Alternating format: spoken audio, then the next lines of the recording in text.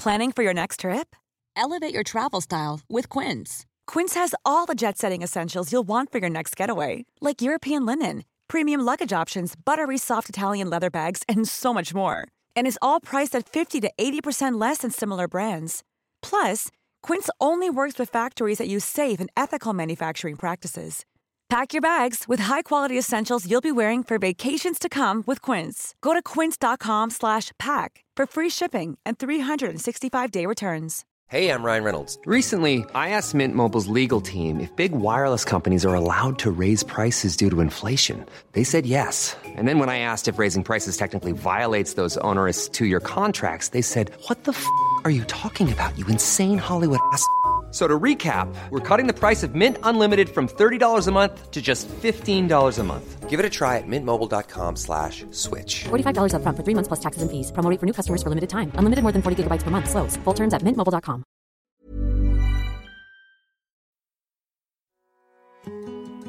Du lytter nå til Sunnmørsfolk, en podcastserie fra Sunnmørsposten, der du møter mennesker med en historie å fortelle, et brennende engasjement, eller folk vi rett og slett er nysgjerrige på.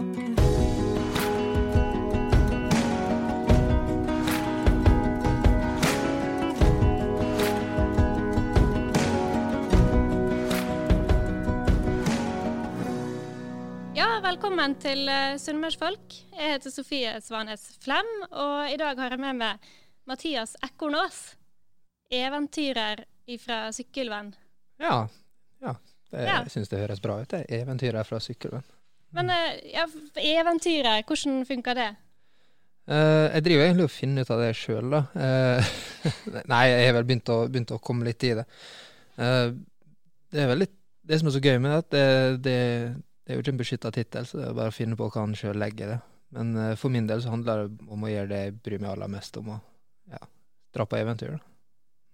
Kan du fortelle litt om hvordan du begynte, hvordan du ble eventyrer? Jeg har jo hele voksne livet mitt, jeg jobbet i Forsvaret, så det var kanskje der det begynte den liksom, interessen for å pushe grenser og komme seg ut og reise, og spesielt fjell da. Og i 2018 så sluttet jeg i Forsvaret, og bare for å det var jo en sånn tanke om at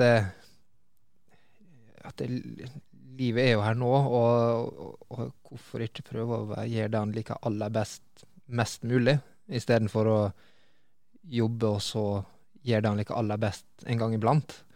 Så da sluttet jeg, så stakk jeg til Nepal og gjorde et prosjekt der i 1,5 måned, og så stakk jeg rett derfra til India i 1,5 måned, og så kom jeg hjem, og så er det bare baller på seg, og det har resultert i en fantastisk flott 2 måneders tur til Chile og en dokumentar i Costa Rica og så videre og så videre og så videre.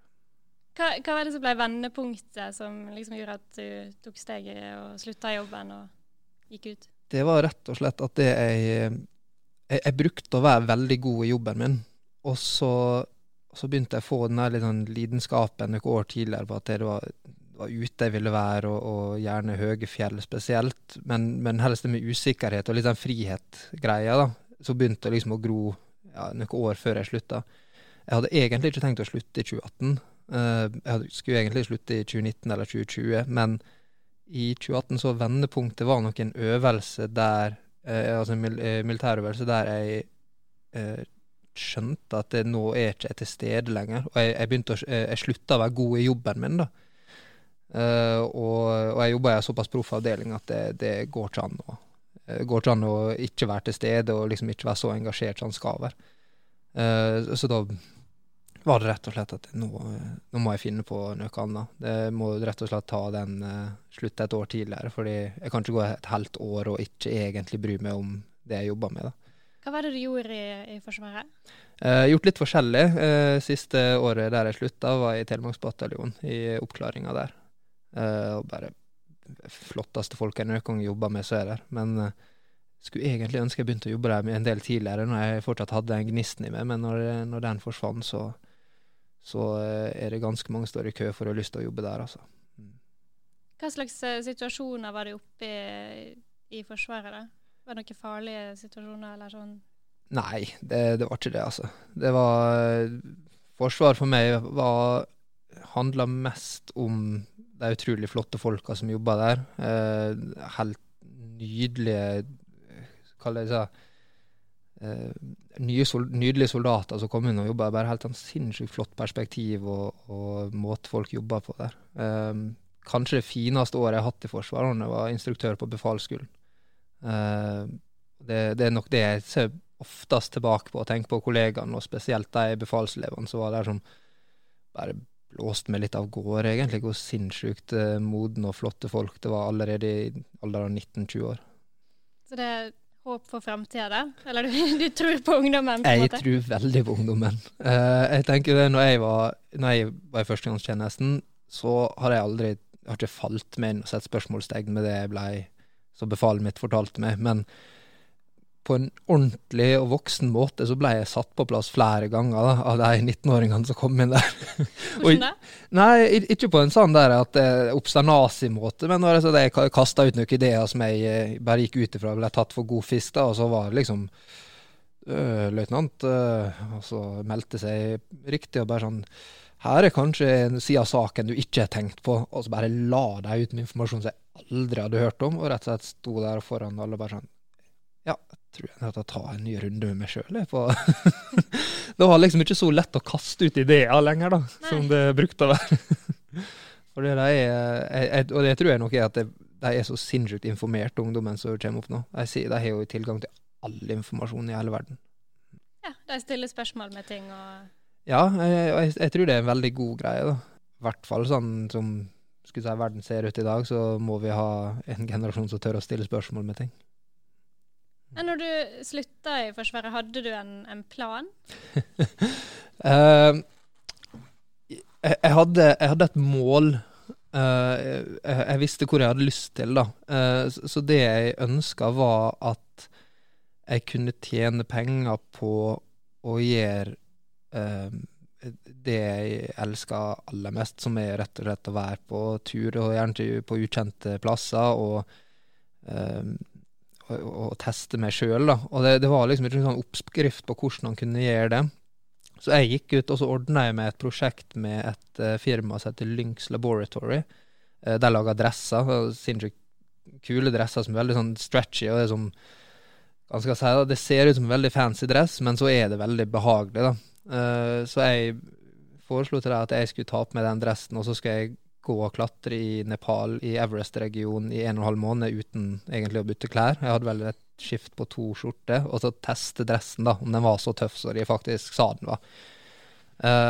Og det var liksom min første idé på å tjene penger på noe som egentlig bare jeg hadde fint da. Og da tok jeg med meg en fotograf, og så stakk vi og var oppe i fjellet der, og tok masse kule bilder, og så fikk klatra, og fikk gått, og fikk virkelig testet dressen da. Hvor høyt var den dressen? Den dressen var over 6000 meter, som er, så vidt vi vet, verdens høyeste dress. Altså, det er jo veldig uoffisielt da, det kan godt hende det er noen som er høyere, men det vi har gjort, og gjorde liksom den researchen vi kunne, så fant vi ut at det på et eller annet jubileum, så var folk pyntet opp på Everest Base Camp da, som ligger på 5003-5004, et eller annet der. Så vi pushet opp til 6000, og så gjorde vi litt sånn hurra for oss, og vi er supre, og så klatrer vi ned. Så sannsynligvis en verdensrekord da? Sannsynligvis verdensrekord, og så hvis det er noen som er gira på å stikke ut på eventyr og slå den, så er jeg veldig gjerne med. Men ble ikke du kald, eller? Altså, Sunnmøringene tenker jo ullundertøy. Jeg hadde ullundertøy hele veien. Jeg sitter her, men oppe i høyda så hadde jeg ullundertøy under der, ja. Så dressen var skallet da, så hadde jeg ullundertøy under der. Ja.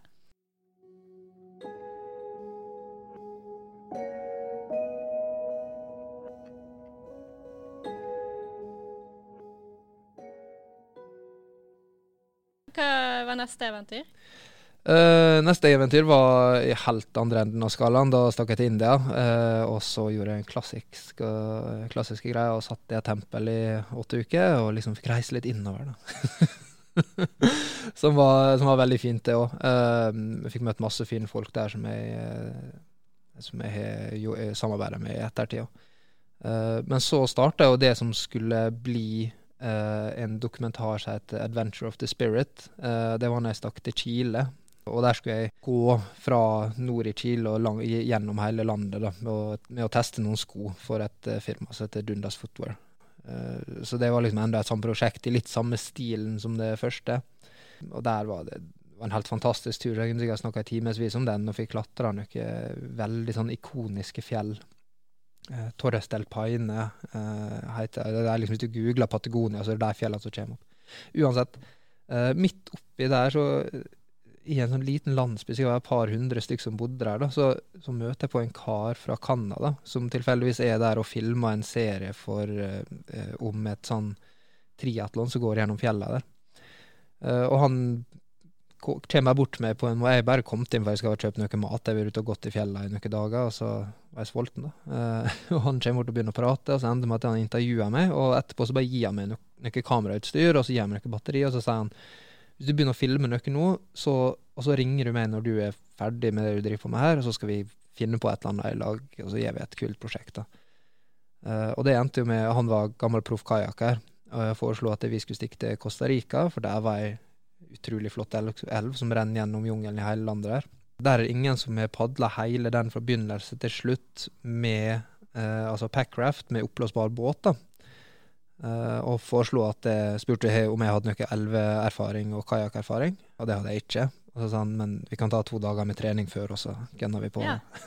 Det var alt som trengtes. Det var det som trengtes, og den ble ferdig nå før sommeren, med masse mer dramatikk i etterarbeidet enn det var på selve turen egentlig.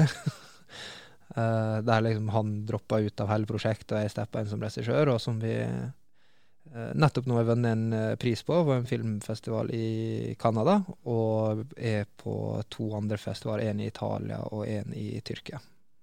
Skal han vise sånn i Norge også da, eller? Nei, eller han må jo det da, altså det er jo litt sånn at jeg ser tilbake på den, og så er jeg ikke helt happy med hvordan den ble, og det er jo kanskje litt av dramatikken som skjedde da, men så fikk jeg ta over og fikk regissert den og klippet den slik som jeg ønsket den, men det er den første filmen jeg laget, og av en eller annen grunn så føles det masse mer behagelig å gi den ut i utlandet med folk som ikke kjenner meg, så jeg er ikke helt den må gis ut, jeg skal gjøre et eller annet greie med den i Norge også, men jeg kjenner at det er litt sånn, det er litt motstand for det da. Er det skumlere? Masse skumlere, herregud, og det er bare liksom, ja, det er et eller annet, han lever et liv da, og så lever han et type liv i ungdomstida, fra sykkelvenn og hvem han var da, og så skjer det et eller annet på veien da, når han liksom har nesten et 10 år i forsvar, og har masse opplevelser, har masse greier, og plutselig så utleverer han seg selv ganske mye på en dokumentar da, og tanken på liksom at det er folk som liksom kanskje ikke vet hvem han er lenger, men har en idé om hvem han er, skal se det er ganske skummelt da. Ja, for hvem var du i ungdomsåret i Sykkelvenn? I ungdomsåret i Sykkelvenn, da, nei, det var jo en del naseblod da. Ja, det var slåssing. Ja, vi var litt bøllet, vi var det altså. Men jeg flyttet jo hjemmefra ganske tidlig, så jeg flyttet til Stranda, gikk et år på skolen der, og så flyttet jeg til USA. Først for sånn utviklingsår, men så flyttet jeg tilbake etterpå for å prøve meg som bokser da. Så jeg jobbet som bokser der i 8 måneder, tror jeg. Hvordan det gikk det? Nei, det gikk jo bra. Jeg var jo jobben min var jo sparringpartner til en som heter Alan Green. Han ble verdensmester året etter jeg dro da, så jeg fikk kjempemasse erfaring, men det var hans karriere det handlet om, så jobben min var jo å bokse mot han 2 ganger i uka, og så der også var det bare tilfeldig etter hvorfor han tok meg inn i den lille klikken sin da, og det var fordi han var veldig lite utdannelse, droppet ut tidlig high school, eneste han gjort hele livet boksing da, det eneste han kunne, og var veldig fattig. Men når han var ung, så hadde han de her tegneseriene med Thor, altså Marvel-tegneseriene, og han var helt opphengt i sånn nordisk mytologi da. Og når jeg kom fra Norge, så var han så, «Du er fra Norge, ja.» Og liksom spurte meg masse spørsmål om Thor og Odin og alt det greiene der, så prøvde jeg å forklare han at det her er ikke sånn det er lenger. Og da liksom så nikket han, og så bare gikk det inn et øre, og ut det andre, bare fortsatte han med utspørringer da, og masse greier. Så jeg skjønner han tok meg inn fordi han ville ha meg på grunn av Thor og Odin og det greiene der han tatoverte. Det var liksom vikingen da? Ja, det var det da. Så han tatoverte jo en sånn stor Thorshammer på underarmen sin, og så var vi på en av kampene hans en gang, og det første han gjorde når kampen var ferdig, da, så rett bort til meg, og så bare hey, Mathias, what do you think Thor would appreciate that fight? You know how I did it, how aggressive? Jeg sånn, ja, dødsbra. Ja, Thor har digget dette greiene her. Det var tid der det, men altså, det ble aldri noen boksekarriere på meg da. Jeg kom jo hjem, og jeg har gått liksom, amatørkamper, sånn, det har gått bra det, men der borte også så oppdaget jeg at den livsstilen hadde vært litt ensart. Jeg så jo også hvordan det var å jobbe og leve som bokser som ikke var verdensmester eller ikke var i verdensklasse, og det et ganske, med mindre du elsker å bokse over alt på jorda, så det et ganske trist liv. There's never been a faster or easier way to start your weight loss journey than with PlushCare. PlushCare accepts most insurance plans and gives you online access to board-certified physicians who can prescribe FDA-approved weight loss medications like Wegovy and Zepbound for those who qualify. Take charge of your health and speak with a board-certified physician about a weight loss plan that's right for you. Get started today at plushcare.com/weightloss. That's plushcare.com/weightloss. plushcare.com/weightloss. Hva har du lært av boksinga da, så du på en måte tar med deg i dag? Disiplin. Og det gjør jeg alt jeg gjør i dag også, for det var en ting han sa til meg, han Ellen, som liksom jeg følt med resten av livet, og sånn forhåpentligvis kommer til å følge med, og det at han sa det, den eneste forskjellen på verdens beste bokser og nummer 100 at verdens beste bokser har trent mer, og han har trent smartere, og han har trent bedre. Så han putter alltid inn det der, gjør ekstra. Alltid gjør mer. Hvis du kan gjøre mer, gjør mer. Og så der borte jeg begynte sånn, jeg våkna opp ekstra tidlig på morgenen, jeg hadde et treningsregime, altså det her må du gjøre, ikke mer. Men så skulle jeg liksom lure greia, så jeg vokste opp, og så skyggebokset i et kvart til 20 minutter, og så var det noen push-ups, og så løp jeg en runde ekstra, da. Så jeg aldri fortalte det til treneren min. Sniktrening. Litt, ja. Putt inn litt ekstra, da. Og det har jeg tatt med meg til alt jeg har gjort etterpå også. Altså på krigsskoleårene jeg studerte, så ikke jeg, nøken jo veldig sånn, tar den type læring veldig fort. Jeg ikke det, så jeg må lese ekstra, og der også hadde jeg samme greie at jeg hadde, om det enten var tidlig på morgenen, jeg våkna alltid veldig tidlig, og så la seg i hemmeligheter. Og det var et eller annet fint med liksom det, og ingen som brydde seg om det, at jeg satt og las på morgenen på en måte, men det var et eller annet mentalt da, med å våkne til og vite at ingen andre leser akkurat nå, ingen andre jobber akkurat nå, men jeg gjør det da, så får du den mentale delen av det du gjør ekstra. Og det har jeg tatt med, jeg våkner fortsatt tidlig, og på morgenen så gjør jeg både alltid et eller annet trening før klokka, altså veldig tidlig, og alltid et eller annet meditasjonspraktiser, og alltid et eller annet, enten podcast eller å lese, eller et eller annet å fylle på da. Så den der tanken om å gjøre ekstra, tror jeg også det som gjort at jeg har fått til de tingene jeg har fått til nå da. Hvor tidlig du står opp da? 6. Uansett? Jeg må innrømme at jeg har vært dårlig siste tida. Jeg skylder litt på koronaen. At hele dagen har blitt flyttet så langt frem, da, så jeg står fortsatt opp tidlig, men nå står jeg opp 7 da. Men jeg skal bytte tilbake til 6 nå. Men jeg må... Litt for lenge? Ja. Nå er jeg vært sløv en stund, så nå er jeg tilbake til 6.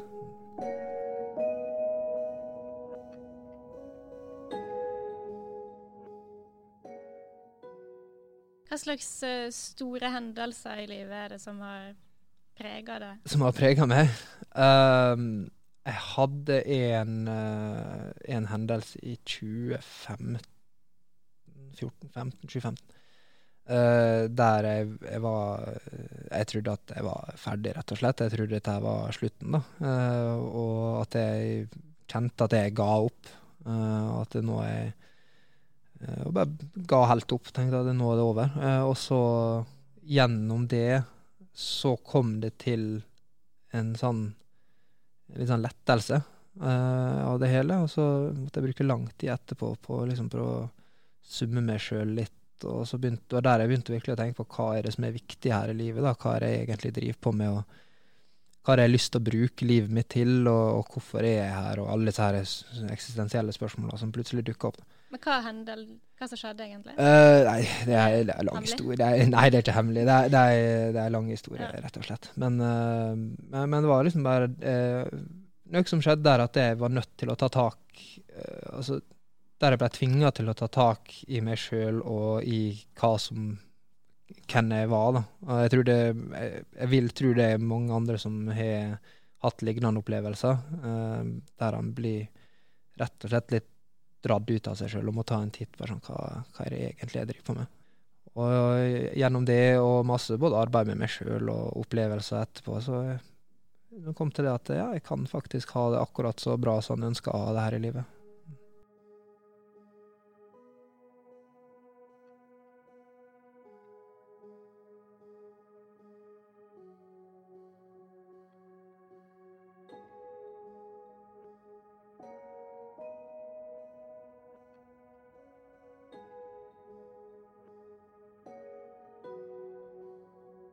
I fjor så var du med i 71 grader nord.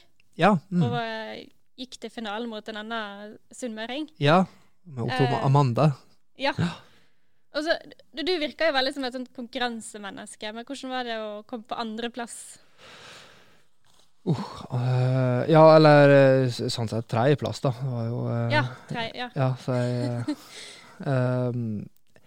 det var utrolig kjipt i 10 minutter. Det var altså i 10, for jeg var, det er jo, for deg som har sett på da, så var det der jeg valgte sykkel på siste. Noe som jeg forstod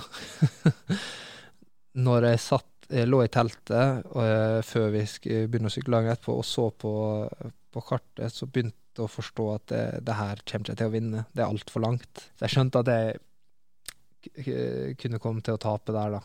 Og det gjorde jeg, og det var så dritt. Og det var liksom, jeg gikk inn, så låste jeg døra på dassen der inne, og så bare satt jeg, og jeg tror jeg bare satt og bannet med sammenbytte tønner i 10 minutter i strekk, og bare satt og bare pumpa da. Og så var det over egentlig, og så var det helt greit. Livet var jo der fortsatt da, og så gikk jeg opp og fikk snakket med Amanda og Ulrik, og så var det også når Amanda, altså jeg elsker Ulrikke og Amanda, to utrolig flotte damer, men det Amanda med liksom 21 år eller noe, og skal liksom ro og vil til OL, hvor flott er ikke at hun vann da, over både meg og Ulrikke og noen av de andre også. Hvor mye mer verdt er ikke de pengene hos hun enn de hos meg? Hva det har gitt å være med på 71 grader nord? Opplevelsen mest. Det er opplevelsen som er absolutt det flotteste. Helt utrolig opplevelse. Veldig, veldig moro. Det er jo en måned bare med fantastiske, flotte naturopplevelser. Slitsomt med masse folk rundt seg, men annet enn det så utrolig bra. Sånn, kall det profesjonelt i ettertid, ikke så veldig mye. Og jeg prøvde å ikke å ikke spille på det heller. Så det var ikke litt PR og... Jo, det var litt, men det var ikke sånn... ja, altså jeg fikk sannsynligvis så har det noe å si med en bedre sponsoravtale jeg har med noen av sponsorene mine, men bare med allerede eksisterende sponsorer. Det var noe snakk om noen nye sponsorer som ville inn, men som jeg rett og slett takket nei fordi det her er jo fordi at jeg var på 71, og 71 er jo en veldig, veldig liten del av det jeg egentlig driver på med. Altså, det var aldri min intensjon å på en måte melke det for mest mulig, da. Så det var opplevelsen, var absolutt verdt, det var dritkult, men jeg har jo aldri hatt noen sånn intensjon om å liksom spinne videre og bli 71 Mathias, eller hva han skal si da. Hvor mye, altså dette eventyrlivet, du er jo litt avhengig av sponsorer, så det er jo en del markedsføring inni der? Ja, det er det. Så det er litt... Man begynner jo å lære det game også da, det med markedsføring, som er merkelig spennende, synes jeg. Jeg synes det er masse morsommere enn jeg trodde. Jeg merker at du name-dropper en del produkter og sånt. Dundas footwear, tenker jeg.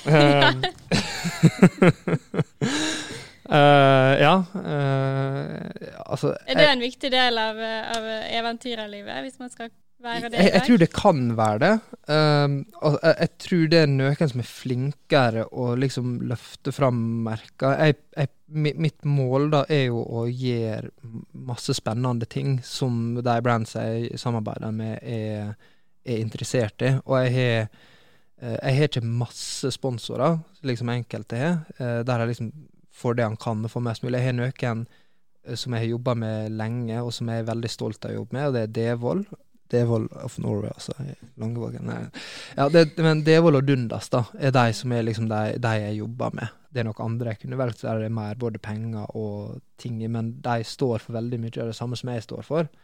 Og jeg tror det viktig da, hvis han skal drive med de tingene her, det å ha den troverdigheten, liksom, og faktisk jobbe med firma som du enig i, og som du kan være stolt av å samarbeide med, og du har lyst til å løfte frem også. Jeg har prøvd tidlig i det her eventyrgreiene, så har jeg hatt noen brands som jeg ikke kan stå for, og som bare med en gang bare virker påtatt med en gang jeg begynte å gjøre, altså hvis det var sånn sosiale medier-ting da, og lage ting på Instagram og sånn, så tror jeg folk gjennomskuer det veldig fort.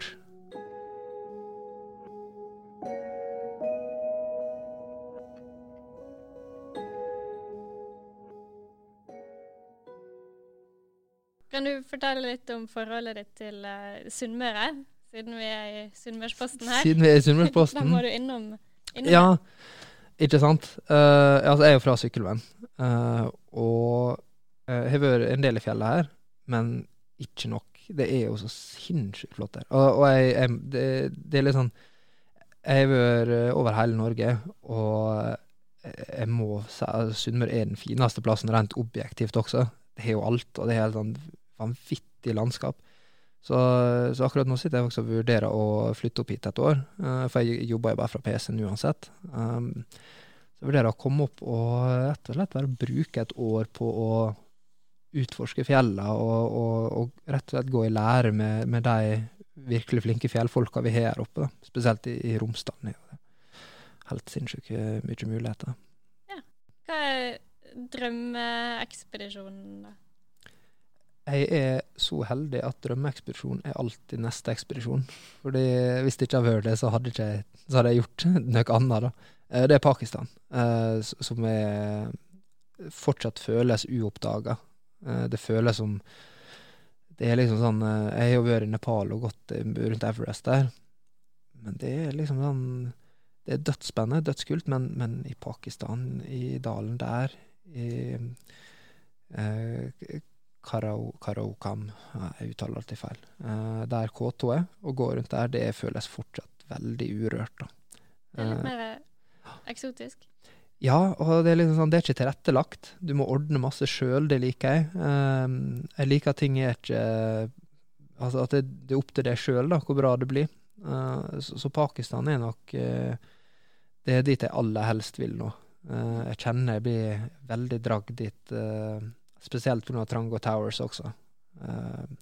Skal se, det jo litt sånn drømmen da, og en dag kunne klatre Nameless Tower i Trango, men igjen, det får bli med en drøm, en liten stund til. Jeg ikke helt der, sånn, jeg ikke hverken jeg ikke teknisk der, og jeg ikke klar for det. Jeg må ha masse mer erfaring først.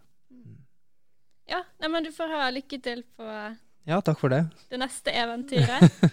Og kanskje vi ser det mer på Sunnmøre fremover. Ja, får prøve på det. Ja, tusen takk for at du var med, og tusen takk til alle som hørte på denne episoden av Sunnmørsfolk. Hør gjerne på flere episoder. Vi på smp.no, og der du hører på podcast.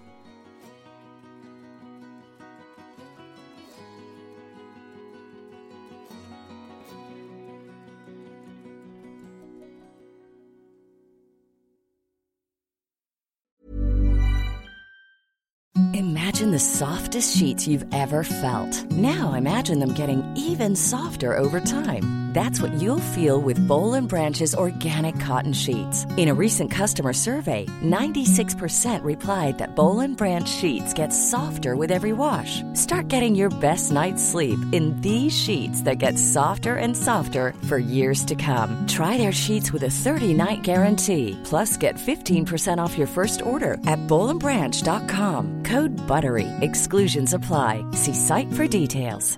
Hey, it's Paige DeSorbo from Giggly Squad. High quality fashion without the price tag. Say hello to Quince. I'm snagging high-end essentials like cozy cashmere sweaters, sleek leather jackets, fine jewelry, and so much more. With Quince being 50 to 80% less than similar brands. And they partner with factories that prioritize safe, ethical, and responsible manufacturing. I love that. Luxury quality within reach. Go to quince.com/style to get free shipping and 365-day returns on your next order. Quince.com/style.